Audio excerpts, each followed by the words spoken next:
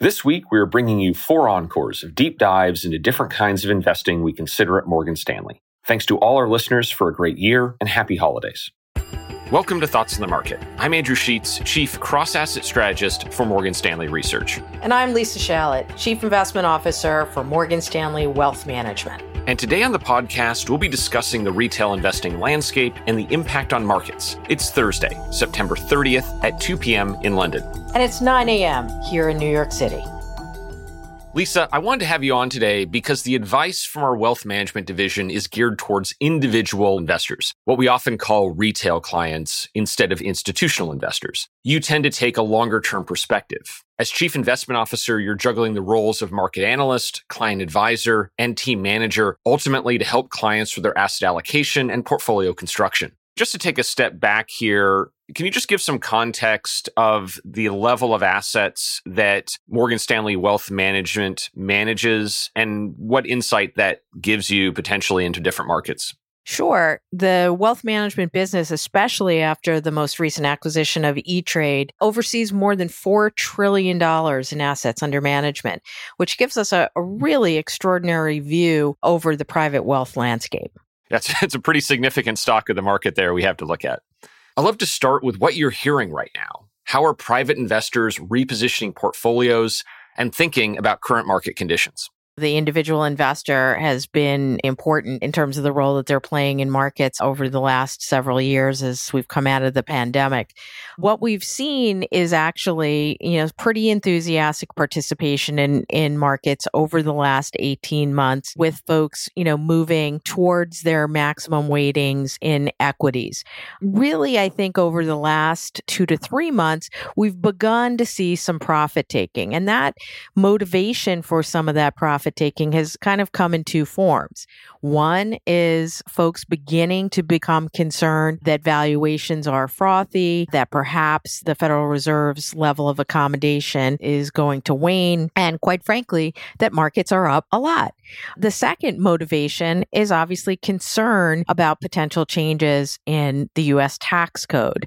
Our clients, the vast majority of whom manage their wealth in taxable accounts, even though there is a lot of retirement savings, many of them are pretty aggressive about managing their annual tax bill. And so with uncertainty about whether or not cap gains taxes are going to go up in 2022, we have seen some tax management activity that has made them a little bit more defensive in their positioning, reducing some equity weights over the last couple of weeks. Importantly, our clients, I think, are different and have moved in a different direction than what we might call overall retail flow, where flows into ETFs and mutual funds, as you and your team have noted, has continued to be quite robust over, the last 3 months.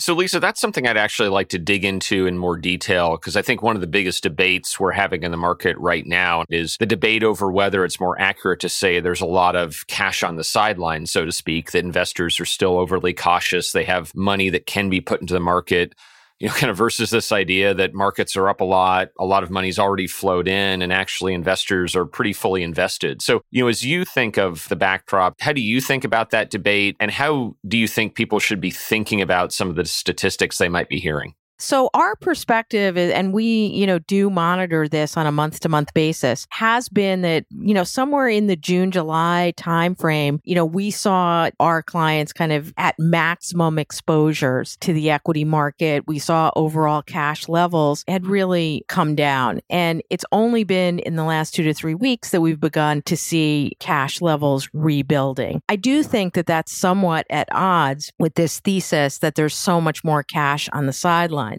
I mean, one piece of data that we have been monitoring is margin debt. And among retail individual investors, we've started to see margin debt, start to creep up. And that's another indication to us that perhaps this idea that there's tons of cash on the sidelines may, in fact, not be the case, that people are, quote unquote, all in and then some, may be something worth exploring in the data, because we're starting to see that. So, Lisa, the other thing you mentioned at the onset was a focus on the tax environment. And that's the next thing I wanted to ask you about. I imagine this is an issue that's at the top of minds of many investors, and your thoughts on both what sort of reactions we might get to different tax changes, and also your advice to how individuals and family offices should navigate this environment. Yeah, so that's a fantastic question because in virtually every meeting, that I'm doing right now, this question comes up of, what should we be doing? And we usually talk to clients on two levels. One is in terms of their personal strategies. And what we always talk about is that they should not be making changes in anticipation of changes in the law unless they're really in need of cash over the next year or two. It's really 12 to 18 month window, in which case we would say, consult with your accountant or your tax advisor. But typically what we say is, the changes in the tax law come and go. And unless you have an imminent cash flow need, you should not be making changes simply based on tax law. The second thing that we often talk about is this idea or this mythology among our client base that changes in the tax law, cause market volatility. And historically, there's just no evidence for that. And so, like so many other things, there's, headline risk in the days around particular news announcements. But when you really look at things on a 3-month, 6-month, 12 and 24 month trailing basis on some of these things, they end up not really being the thing that drives markets. Lisa, one of the biggest questions, certainly I'm getting, but I imagine you're getting as well, is how to think about the ratio of stocks and bonds together within a portfolio. There's this old rule of thumb, kind of the 60-40, 60% stocks, 40% bonds in portfolio construction. Do you think that's an outdated concept given where yields are, given what's happening in the stock market? And how do you think investors should think about managing risk maybe differently to how they did in the past? That's a fantastic question. And it's one that we are confronted with, virtually every day. And what we've really tried to do is take a step back and make a couple of points. Number one, talk about goals and objectives and really ascertain, what kinds of returns are necessary over what periods of time and what portion of that return, needs to be in current cash flow, annualized income. And tried to make the point that perhaps generating that combination of capital appreciation and income needs to be constructed, if you will, above and beyond the more traditional categories of cash, stocks, and bonds, given where we are in terms of overall valuations and how rich the valuations are in both stocks and bonds, where we are in terms of cash returns after inflation, and with regards to whether or not stocks and bonds at the current moment are actually behaving in a way that, you're optimizing your diversification. So with all those considerations in mind, what we have found ourselves doing is speaking to the stock portion of returns as being comprised not only of, the more traditional long-only strategies that we diversify by sector and by, global regions, but we're including thinking about, hedged vehicles and hedge fund vehicles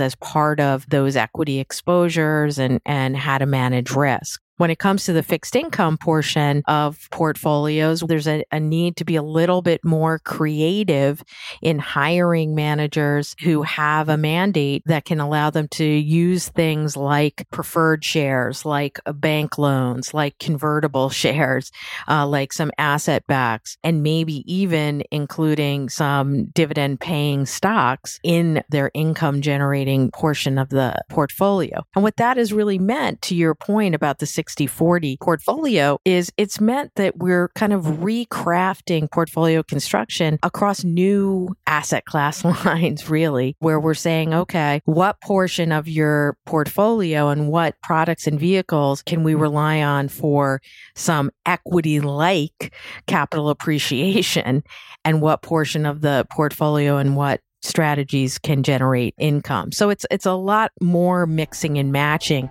to actually get at goals. As a reminder, if you enjoy Thoughts of the Market, please take a moment to rate and review us on the Apple Podcasts app. It helps more people find the show. The preceding content is informational only and based on information available when created. It is not an offer or solicitation, nor is it tax or legal advice. It does not consider your financial circumstances and objectives and may not be appropriate for you.